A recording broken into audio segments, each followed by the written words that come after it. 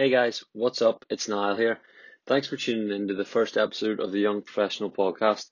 I'm really excited to have had the chance to sit down and chat to Gavan Wall.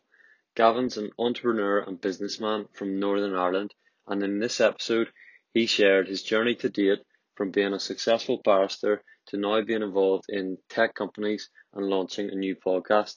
So I'm really excited for you to listen to the first interviewee on the Young Professional Podcast. Let's get into it. Gavin Wall, thanks very much for agreeing to have a chat with me. Obviously delighted to learn a bit more from you and hear about some of that secret sauce that you talk about, obviously on LinkedIn. So why don't we just start off by kind of getting you to introduce yourself, a bit about your story, maybe your journey from obviously being a barrister through to I guess today where you are now. So okay, well, I'll go fairly quickly. So I'm Gavan Wall. I'm the Managing Director of the Wall Group, which is a chain of Spar and Subway stores, largely in North Belfast. We employ about 130 people, and but I'm a real serial entrepreneur at heart as well. So I have a number of interests now we've got 3 tech startups, including a really exciting actual virtual reality gaming centre coming out. Brilliant. I don't know if you know about that. It's coming out in Cityside. It's going to be open at the end of March. So it's absolutely class. And then I do a lot of mentoring of other business people. I have a business sort of called Speed Mentoring, which may be like a side hustle, so to speak. But it's all about inspiring other business people to be better. My background was in law. I was a barrister up until 10 years ago.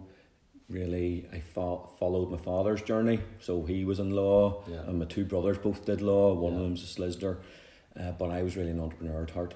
And I wrestled with that for many years, and there's too many stories about it to tell you now, but I wrestled with that for many years, and then ultimately one day I packed in my wig and gown and opened the smallest Spar store in Northern Ireland, 468 square feet, about the size of a bedsit. Hadn't a clue what I was doing, had no idea, and started working in it in overalls. Just walked away from the barrister's job. My wife's only just getting over me giving up the barrister's job now, about 10 years later. She's only just getting over that. And we started from there, one tiny wee shop. And then we've built all the entrepreneurial stuff on top of it over the last 10 years. Yeah, amazing. It's a great story.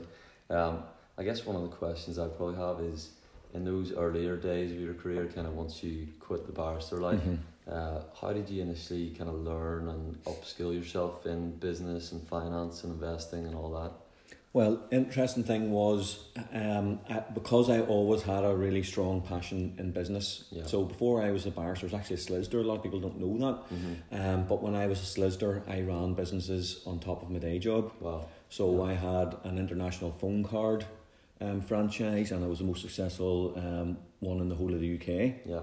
So this is before the internet. All your listeners might even have heard, don't know, before the internet, you used to say you wanted to phone Pakistan or Australia or something like that. It used to be about £1.50 a minute. Right, okay. So if you got a wee international phone card, you dialed in a pin on this card. Called across the world. Crawled across the world maybe for 10p per minute to Pakistan or whatever. So I had a franchise for that, and then I also had a property business. I used to buy and sell and do up business, our homes, houses. So I was always fascinated about business, and pre-internet, every week, I used to wait. I don't know if I can say this, but might be like other young boys might be waiting for a porno mag or something. I don't know if I should even say that. I mean, waiting for, as I was obsessed with franchising. And you can cut that bit out if you need to. I was obsessed with franchising, so every week. Franchise Weekly magazine used to come out, and I would literally pore over every ounce, every word in that, trying to work out how businesses worked. And that's where I learnt, before even applying it, what profit and loss looked like, what managing a team looked like, what trying to build a business that wasn't built just around you, but actually had systems and processes, so that you could build it and it could be bigger than yourself. So I had always a fascination for that. My wife's an accountant, which always helped. So all the businesses and things that she was involved in over the years, I used to love asking her questions. And she used to always say to me, why are you interested? I thought, well, I'm going to do that one day. And she wise up, you have a great career as a barrister. And she used to be an accountant for Musgraves, who own the Centra sort of brand up here, and SuperValue. And I used to like asking her questions about shops and how they. I said, I think I'll do one of those one day. Yeah. And she Thought you were crazy. Yeah, catch herself on. I said, I don't think that shop at the bottom of the road's been run well enough. Yeah. She would just stop talking about it, So it was always a passion for that. It took me a sort of a 15-year career in law. Yeah, a 15-year career in law in total, to totally break away from the law and then just go full beams on the business side. Amazing. So I had previous insight. I was always thinking about it. So it wasn't just day one. It wasn't just launch yourself into it was just out of the blue. It was always looking at it. So passion on the side, lots of reading, and of course. I wonder, could you tell me a bit of a story maybe about when you've made a kind of bad decision, or maybe you had, a really bad investment, something that just went completely got one of mine. Tits up. Yeah. Too many. Like, there's so many. This is the thing, and if any of your listeners follow me on LinkedIn, or I'm doing quite a bit on Instagram now as well, follow me over the last few years, they will know that I'm passionate about cataloguing the failures. Yeah, the mistakes. Because people look at successful people and they think, they either got lucky or just they know how to do it, or just everything they touch turns to gold. That's that we say, and everything they touch turns to gold. Yeah. Jesus, nothing could be further from the truth. I have undoubtedly probably had more failures than anybody in the country. And in fact, I was homeless for 5 years. When my biggest failure, I'll not talk about that one in this particular context, but so accepting that failure is inevitable as part of the process of achieving success. That's what some people don't get. So they have the first failure, or I'm not good enough, or I'm going to give up. But I know that on the other side, when I have a failure, I know on the other side of that failure, there's going to be a better day. There's going to be a better day every single time. And I know that other competitors, when I have a failure, I just process it. The other guys or gals who are feeling the same way. They're feeling the same, but they're dropping out. Yeah. And that gives me the strength to keep going. So my biggest recent failure would be Yogi Berry, which was a real passion project for me, my passion to do something. So I was in Spar stores and Subway stores, but it's difficult to get new Spar and Subway stores because the penetration per capita of those two brands in Northern Ireland is some of the highest in the world. So getting new stores is really, really difficult. Really difficult. So I wanted to develop a brand of my own, so that I didn't have to go Spar or Subway. And I developed Yogi Berry. So it was ice cream and frozen yogurt. I did them both. Like, there's so many mistakes. So I was passionate about North Belfast, so I did it in North Belfast where there probably wasn't enough footfall to do it. And then I opened another one then in West Belfast. Again, rather than doing high footfall, I went to a suburban area, and I had a third one agreed, which fortunately I didn't open. But I did, and then I did ice cream and frozen yogurt because I thought there isn't enough for one or the other really to be successful. Why not combine them? And every mistake and everything was built across on top of mistaken premises in my mind about what I should be doing, and we spent a fortune on branding and fortune on store fit outs. I pursued this, and then I spent a load on marketing, which was driving footfall, but it wasn't profitable footfall. And I maybe didn't get my management team in it right. Then I ended up in the High Court over machinery that was sold to me, and a dispute over that because the machinery was breaking down and all sorts of things. Every mistake conceivable. And ultimately I had a loss after 3 years of about £600,000 lost pursuing this project that was in my heart. It's a passion. And lots of people were telling me, Gavin, this doesn't look like it's working. The accountants were saying to me, Gavin, you need to stop. The only thing, fortunately, I didn't do, I was taking premises on the Lisburn Road, which is actually became Boojum, those premises, Rathgar House. And I was going to put a Subway on one side and a Yogi Berry on the other. And the day I was due to sign the lease was the day that Brexit happened. The Brexit vote. 2016. June the 23rd, 24th.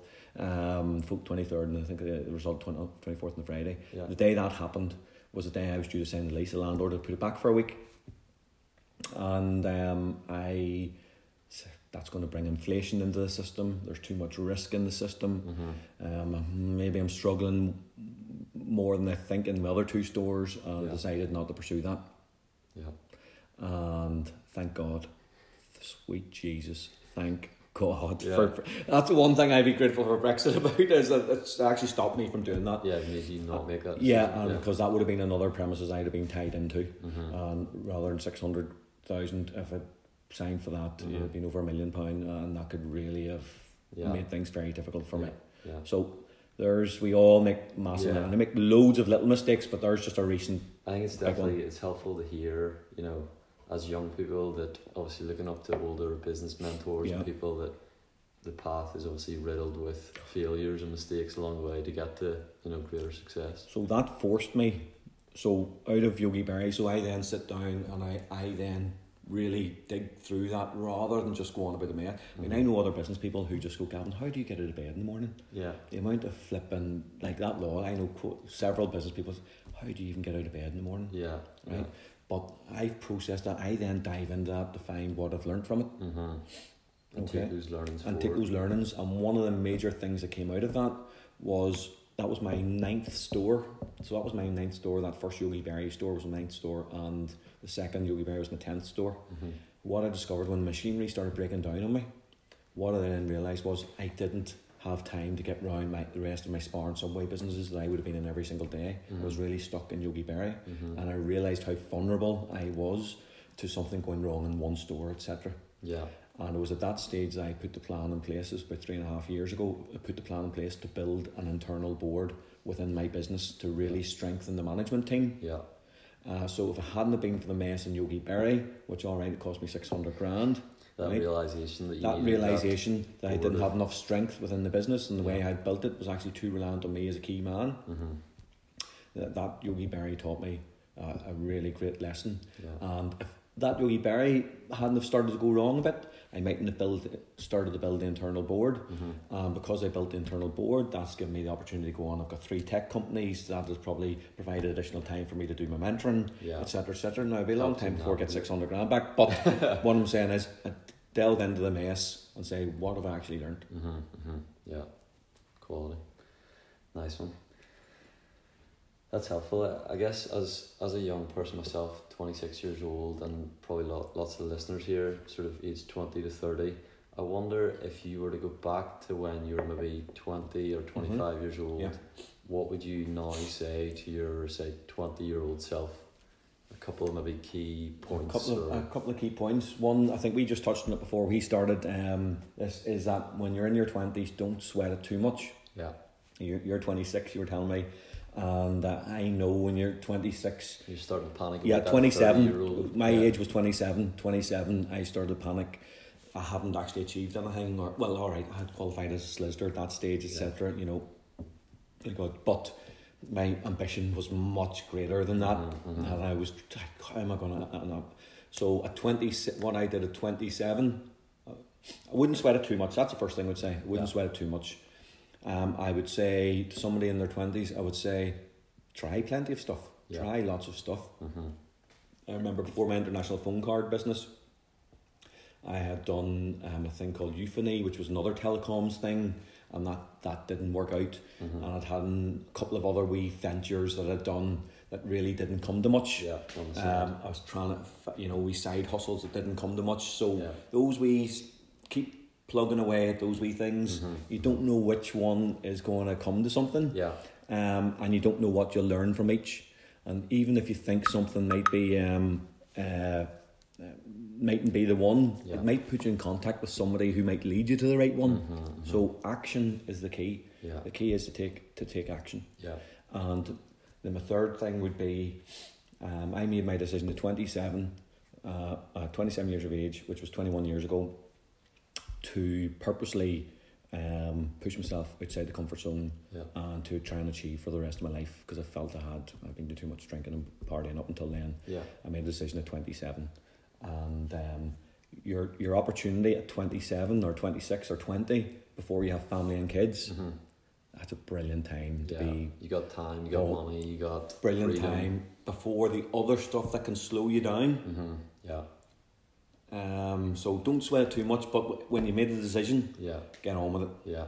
because that's your prime time actually to make a difference before the other stuff slows you down. Yeah. When you're maybe buying a house, or you're maybe getting married, or you're maybe trying to have children, Yeah. you will just have less time. That's just a fact. Yeah. I'd love to touch on one of those points you made there about buying a house. So I guess at this sort of age, 20 to 30, I think lots of people my age are looking to buy a house. Yeah. And I wonder, in your mind, is that a good sort of investment in terms of putting down that big chunky 20 or 30k or percent of the house? Would you advise someone to actually, you know, just continue to rent for the next couple of years and maybe invest that into a business or side hustle? Or? Yeah. So funny, I did a post about this recently. It's right on the money for you. So at 27, when I had made a decision, I'm going to change my life and I'm actually going to achieve the things I want to achieve. Yeah. And started working 100 hours a week towards that. So I'd 40 hours a week as a solicitor in the civil service, and then started doing my other businesses on top. Yeah. But what I did was I moved home. Right. I took the decision. 250 for 300 I moved, so we were all renting. I was driving a really nice car at the time, an Audi Cabriolet, which I absolutely loved. My friends all had nice Golf GTIs. We were all doing either estate agents or solicitors or what. We were all doing okay. Yeah. And for ourselves, and at 27, once it got sort of like my shit, I said, you know, if I keep doing that, what do I have to invest in something? I was reading all these franchise magazines I was talking about earlier on.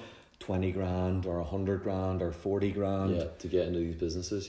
How am I going to get into that if I don't have any money? And that started to really think deeply about that, and I started to think, now I'm putting a few £100 a month into rent, and I'm paying extra on food, whereas if my parents are happy enough to take me home, and I said I was going to do that to my friends, and they did not believe me. They just said there's no chance. An opportunity came for me to take over or look after an office in Oma, and to drive home every day.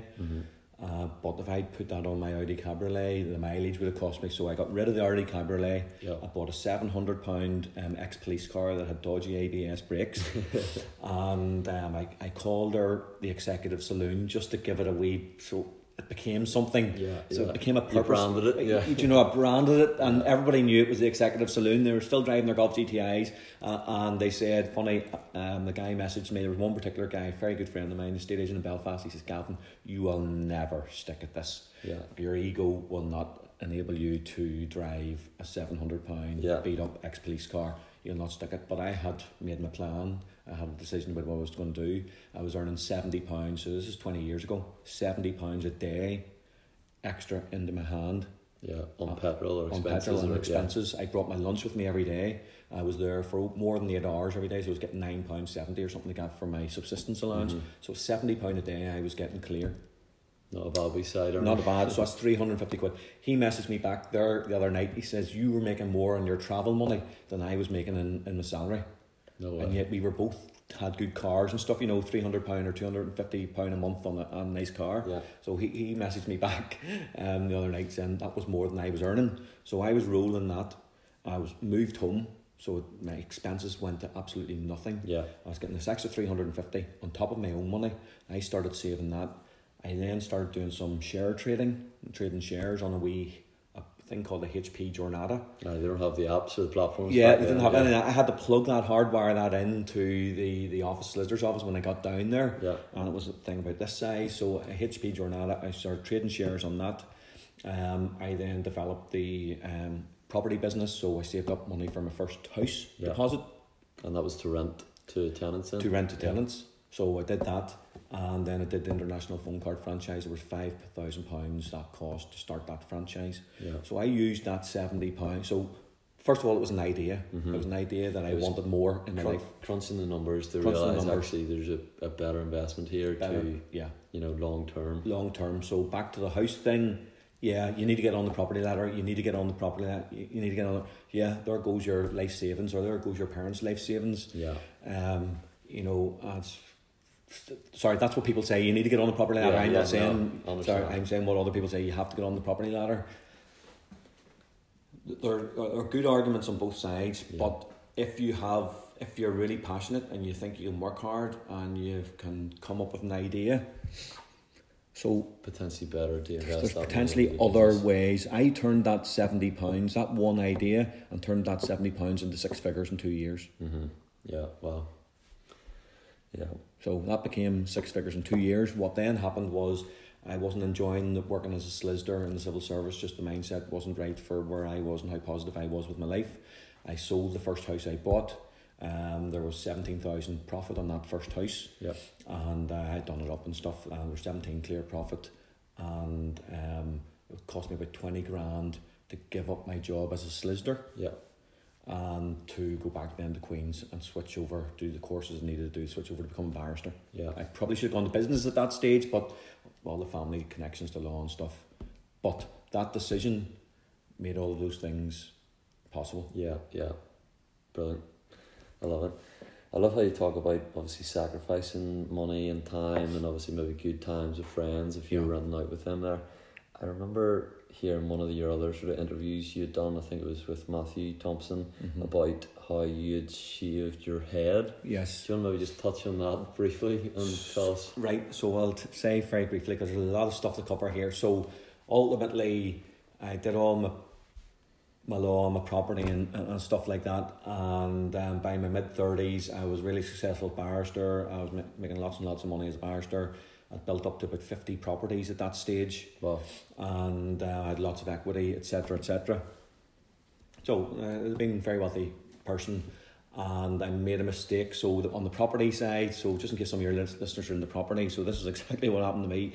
I was getting outbid on properties by people who had never been in property. They were buying properties. This is in 2005, 2004, 5, 6, 7. Yeah.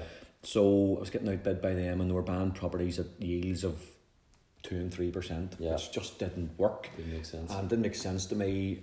But my mistake at that time in 2006 was I said to myself, rather than pay the money, I didn't want to stop doing the property thing because it was my connection with business. Yeah. And even though it was in law, I didn't want to give up. That would have been too much because the business would really made me tick. I decided that I would get earlier in the chain, so I would start buying the land.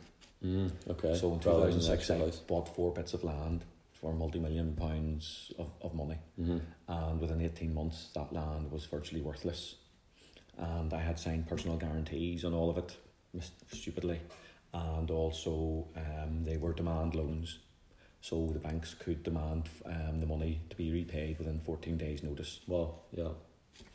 So that decision, really tight period of time in 2006, totally changed the rest of my life. Yeah. That led to me losing absolutely everything. So all of those properties, my own home, when I lost my own home, I ended up living with my wife and 3 kids in my sister-in-law's back bedroom for 5 years. Wow. So I went from being one of the most successful barristers in Northern Ireland, with the most property of any barrister, certainly really successful person in my mid-30s, to actually living in my sister-in-law's back bedroom with my wife and 3 kids. So that was tough. And to be fair, my wife was absolutely amazing and never said one word to me. Maybe she should have. Maybe she needs to keep my feet on the ground. Yeah, you know what I mean? So I had to make a plan. So the money and stuff didn't matter to her. It didn't even really matter to me in a way. Yeah. But it was more evidence of your hard work and success. So back to the shaving my head piece. So what happened was I had to make a plan. Once I processed the extreme pain of that all happening. I had to make a plan. And in everything, doesn't matter what it is, if your listeners are thinking about how do they have success, it's all about setting out your goals and creating a plan to achieve your goals. So my plan was to rehabilitate us financially. Yeah.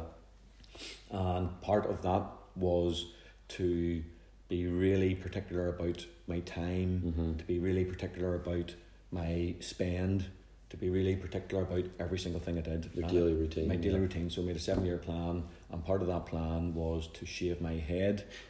Every 6 weeks I used to shave my head. Needed a haircut. Whenever I needed a haircut. So I saved on hair, going to the hairdressers. I saved on time going to the hairdressers. I did things like I would never travel during rush hour.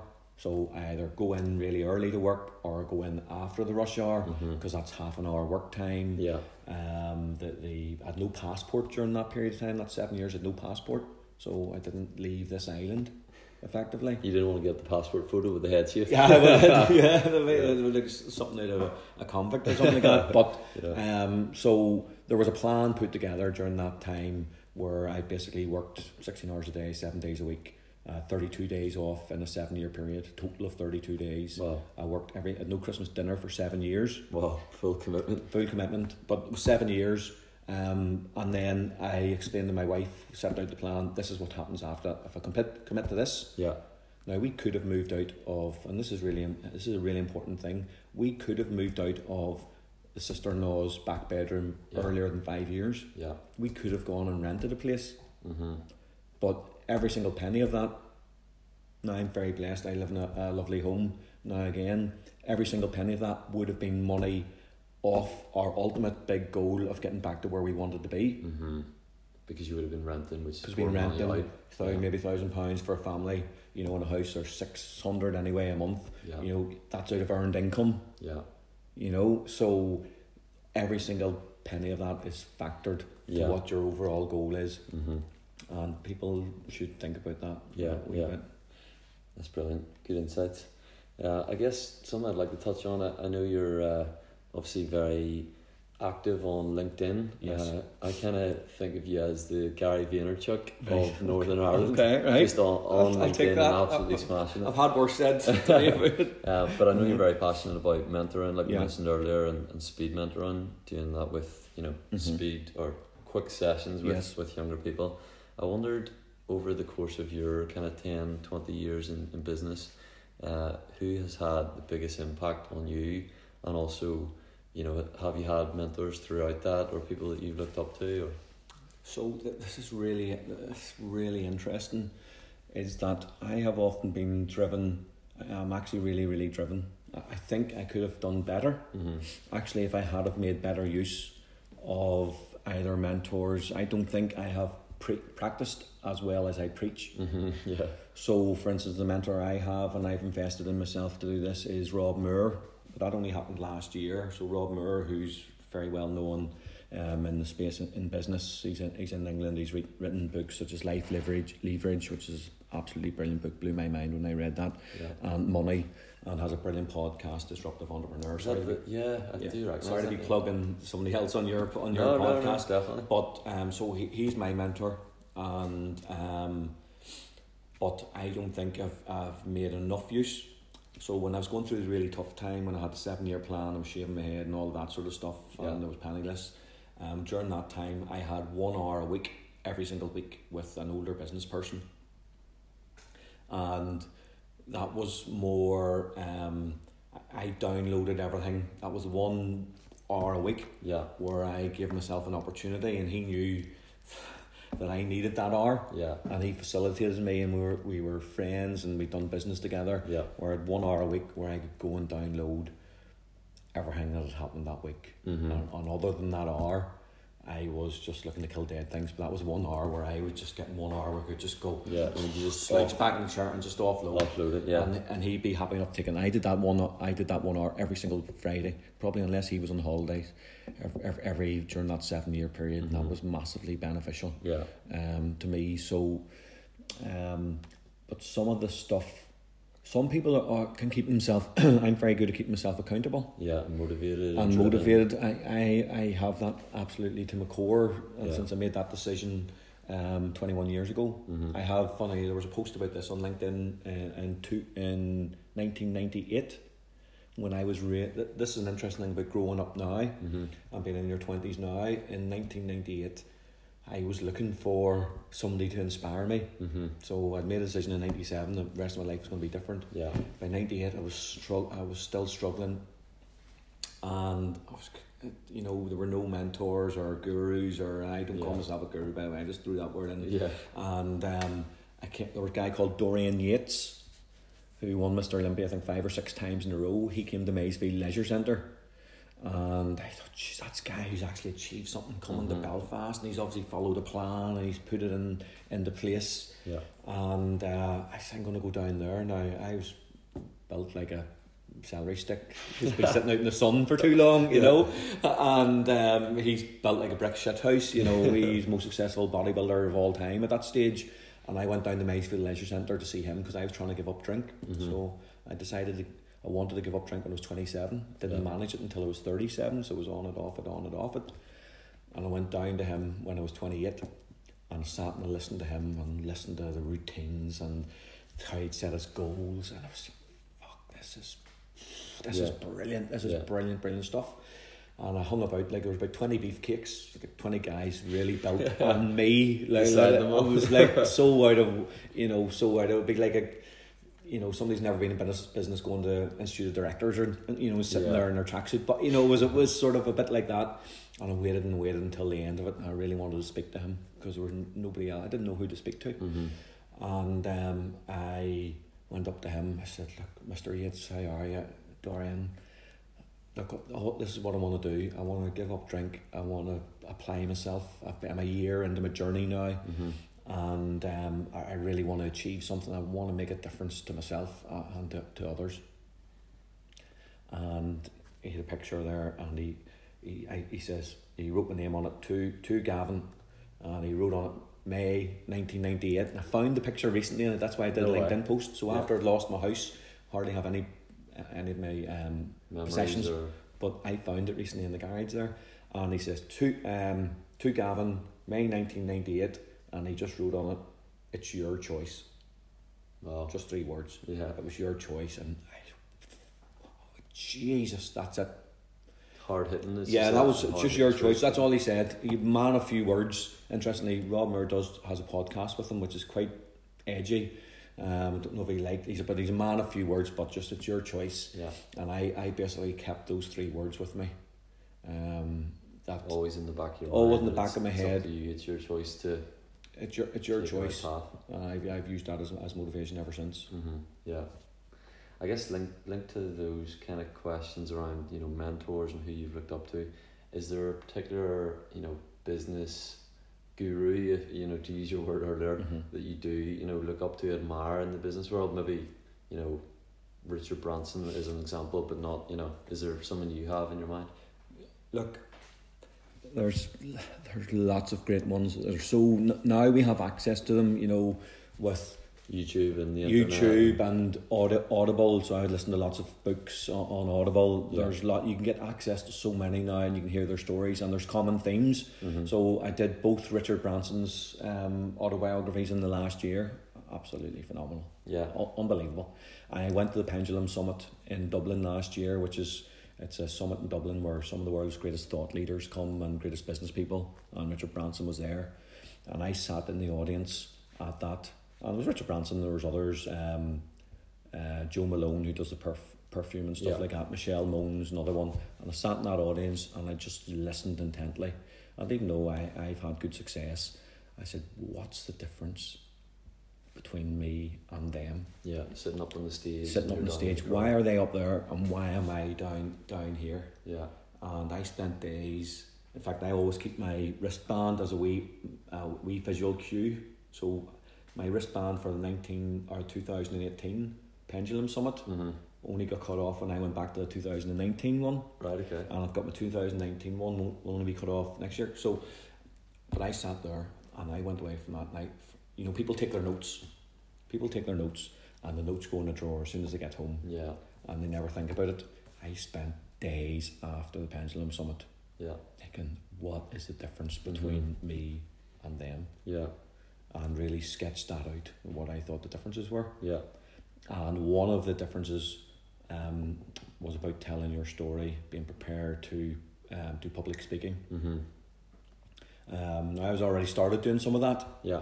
And started telling my story and started to inspire people maybe for about 2 years before that. But I came away thinking, you know what, I need to do more of that. Yeah.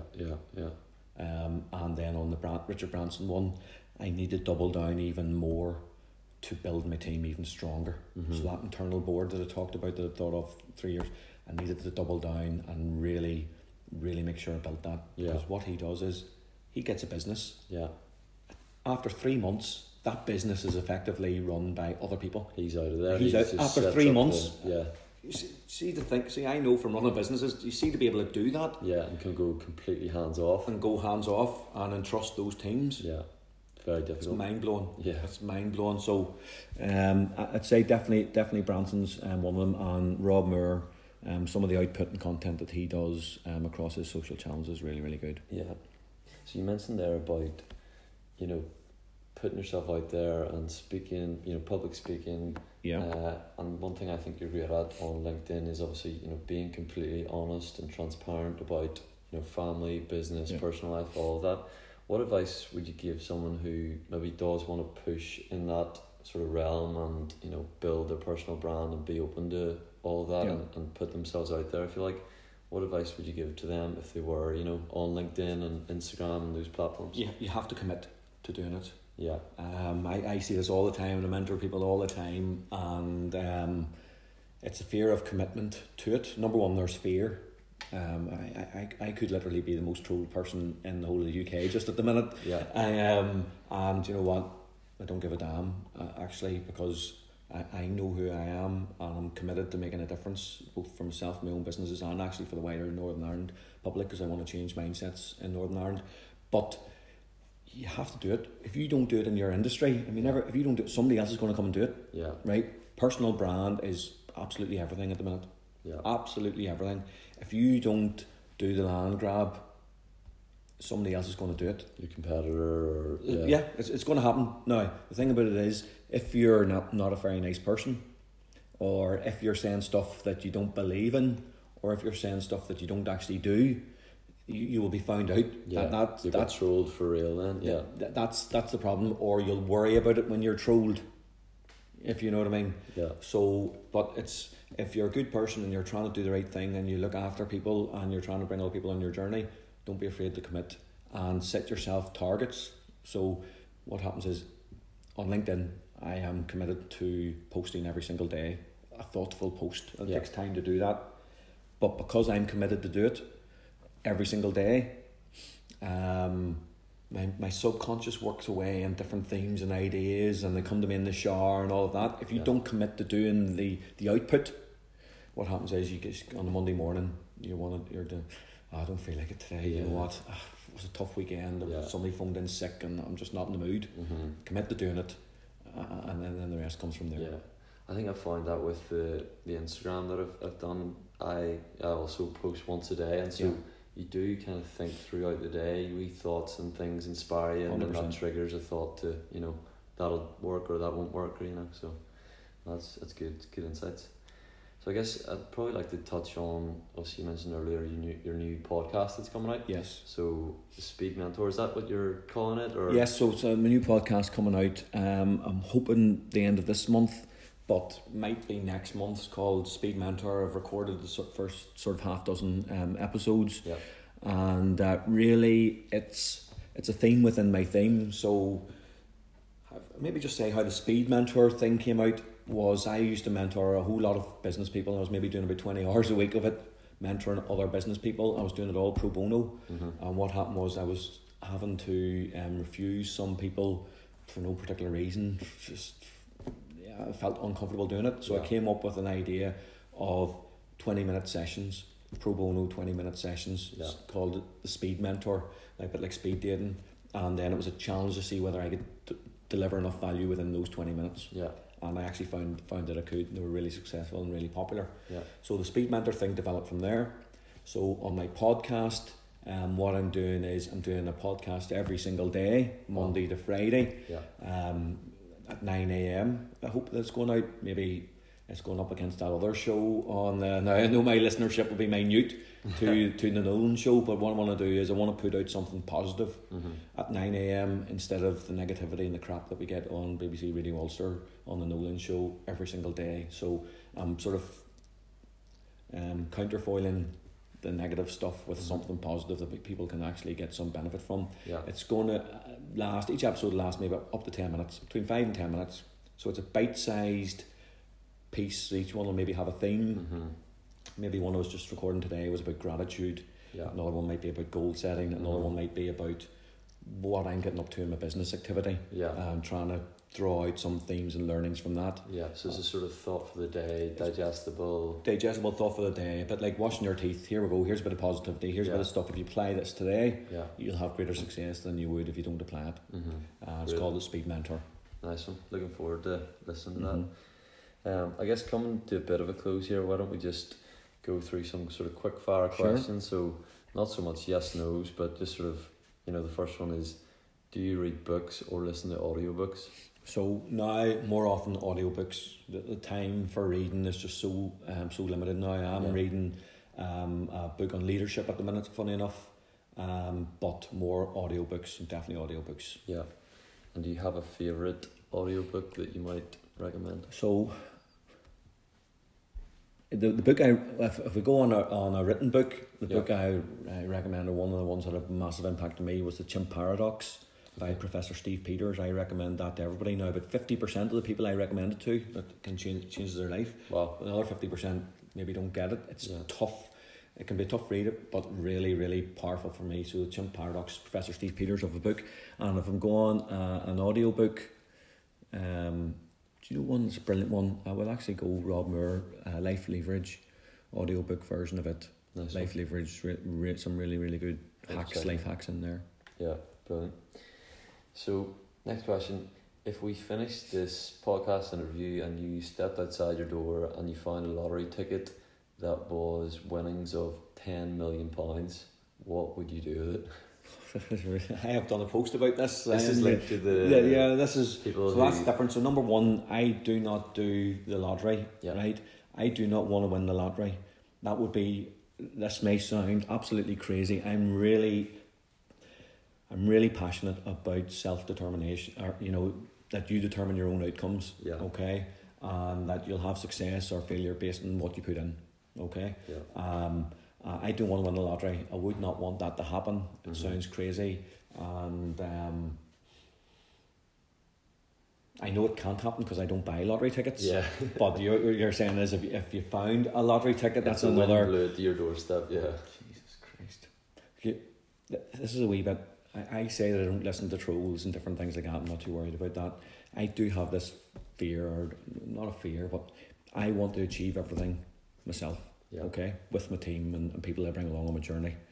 To have that, and to maybe then have great success, and people have an opportunity to go, I only did it because he had a lottery ticket that had £7 million on it. That would kill me. Yeah. I know it sounds a bit. People thinking that it wasn't actually your hard work and effort. It was just that one lucky lottery ticket. And the hard work, and I want to catalogue and show the narrative. That's why I post every single day. This is what hard work and application can achieve. Now, when we were living in the back bedroom and we had in our own home, and I was with my wife and kids, we had this discussion quite regularly when we had absolutely nothing. And I said, don't be doing the lottery. I don't want to do it that way. Yeah.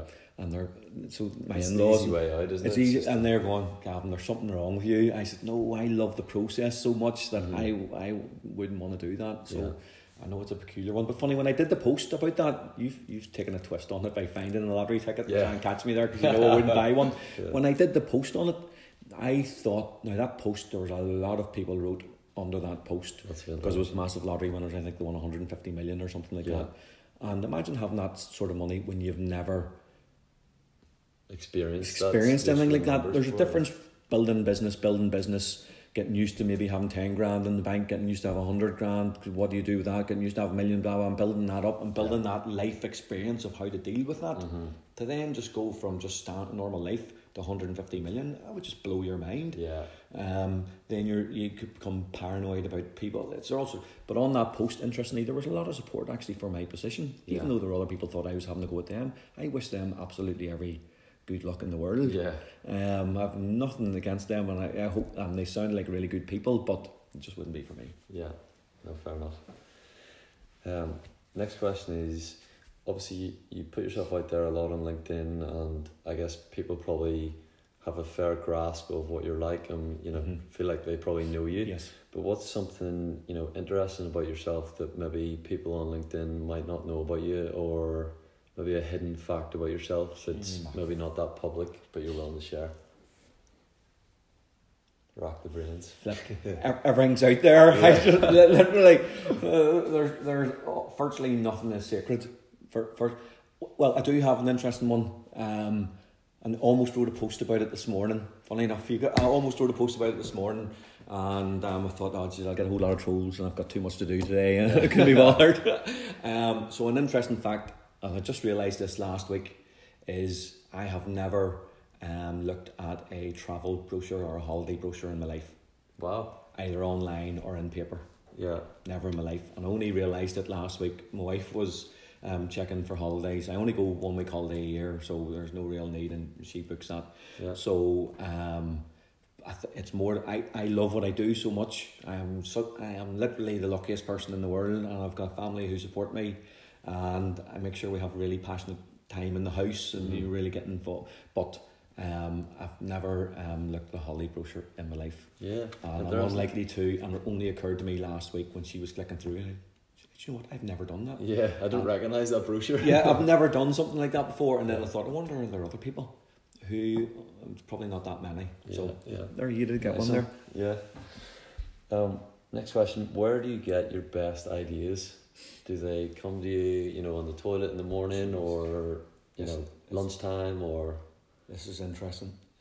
So one of my things earlier on, I was telling you when I did the plan, explained to my wife what way we were going to approach this, and she's working person as well. She's an accountant, so it's not that it's all about we have to do this as a team. She's contributing and all as well. So, but at the end of that plan that I had done, there was to go back to church with the family, because I had sacrificed that on a Sunday. My wife's quite devout. And so going back to church, and it was one of the things after that 7-year period. I said that will mark the line whenever we come to the end of it. She's really happy. It was one of the best things I've ever done, going back as a family every Sunday. So you're asking me, when do the ideas come? They come actually quite often in church. Wow. Funny enough.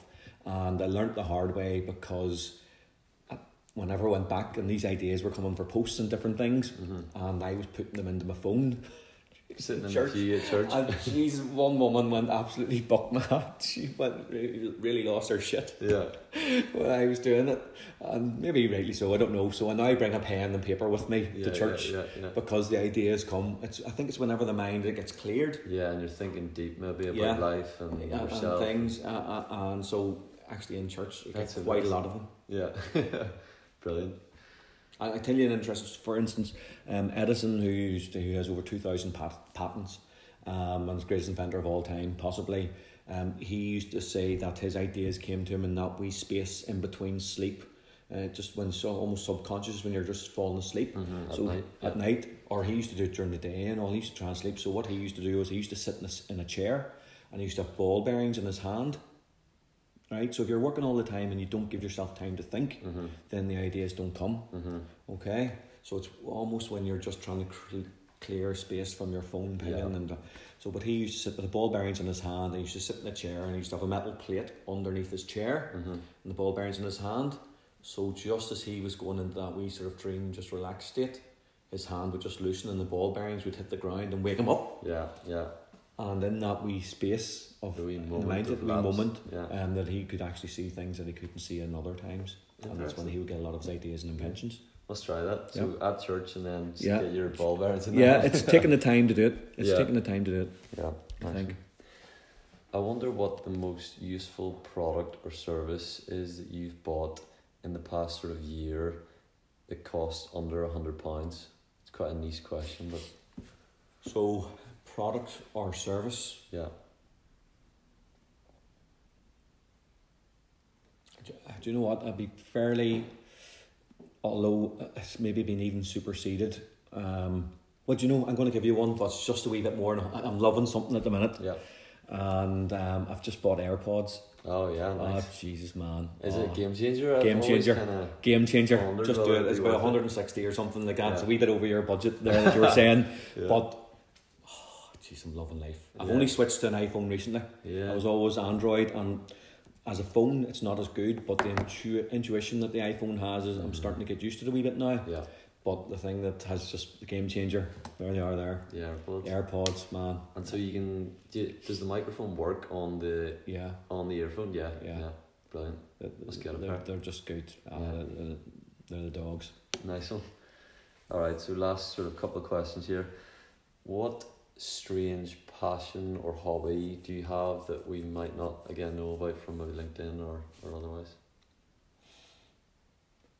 I don't know whether so outside the only two things that I do really have a big interest in or I'm a season ticket holder at Tottenham Hotspur. Okay. So I am. So I'm a massive Spurs fan myself. 2 brothers and a friend. We all have season tickets. We don't get to use them as much as we would like, but so that's a passion in football. I love my F1. Formula One. I'm a huge Lewis Hamilton fan. I know he has a lot of haters out there, but I absolutely love him. Yeah. And but the one major thing I would say in life, actually, and I've thought about this quite deeply actually over the years, is that if I wasn't good at something, right? So team sports, football, I just didn't do it. If I'm not good at something, I don't waste time doing something that I'm not good at or don't have a natural bent to. I will actually say, do you know what? And maybe I don't enjoy myself enough. I don't know. I will go to something. I will switch my interest to find something that I'm good passionate at. I'm really passionate that I can have success at. So I've probably given up a lot of stuff that maybe people would have done just as a pastime, just to focus on stuff that I actually think I can have success at. Nice one. And finally, then, what is your favourite place in the world, maybe apart from North Belfast? Favourite place in the world? So if you said to me, I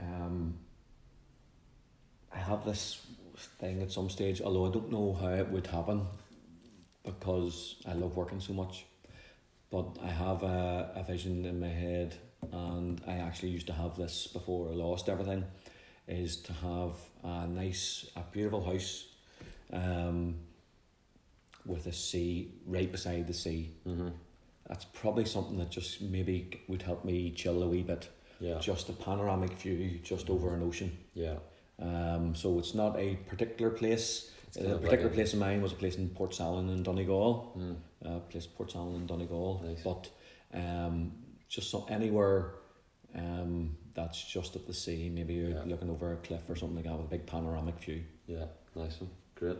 Well, here, thanks very much for taking time to have a chat today. It's been great to hear your insights and that secret sauce. So thanks again, Gavan Wall. Pleasure now. Thanks very much, and good luck with the podcast. Hope it's really successful. It's great to see young entrepreneurs coming through and trying to make a difference and getting the message out there, and hopefully inspiring other entrepreneurs, because we definitely need more of that in Northern Ireland, which is didn't maybe really get talking about Northern Ireland as a whole much, but this is really, we need to change the mindset in Northern Ireland. Hopefully your podcast will help with that, in saying that we're not afraid to have success. That success is something that we can actually shout about and understand. We can have failure along the way, but ultimately we want to have more success. Okay? Nice one. Thanks very much. Good luck now. Great. Thank you. Cheers.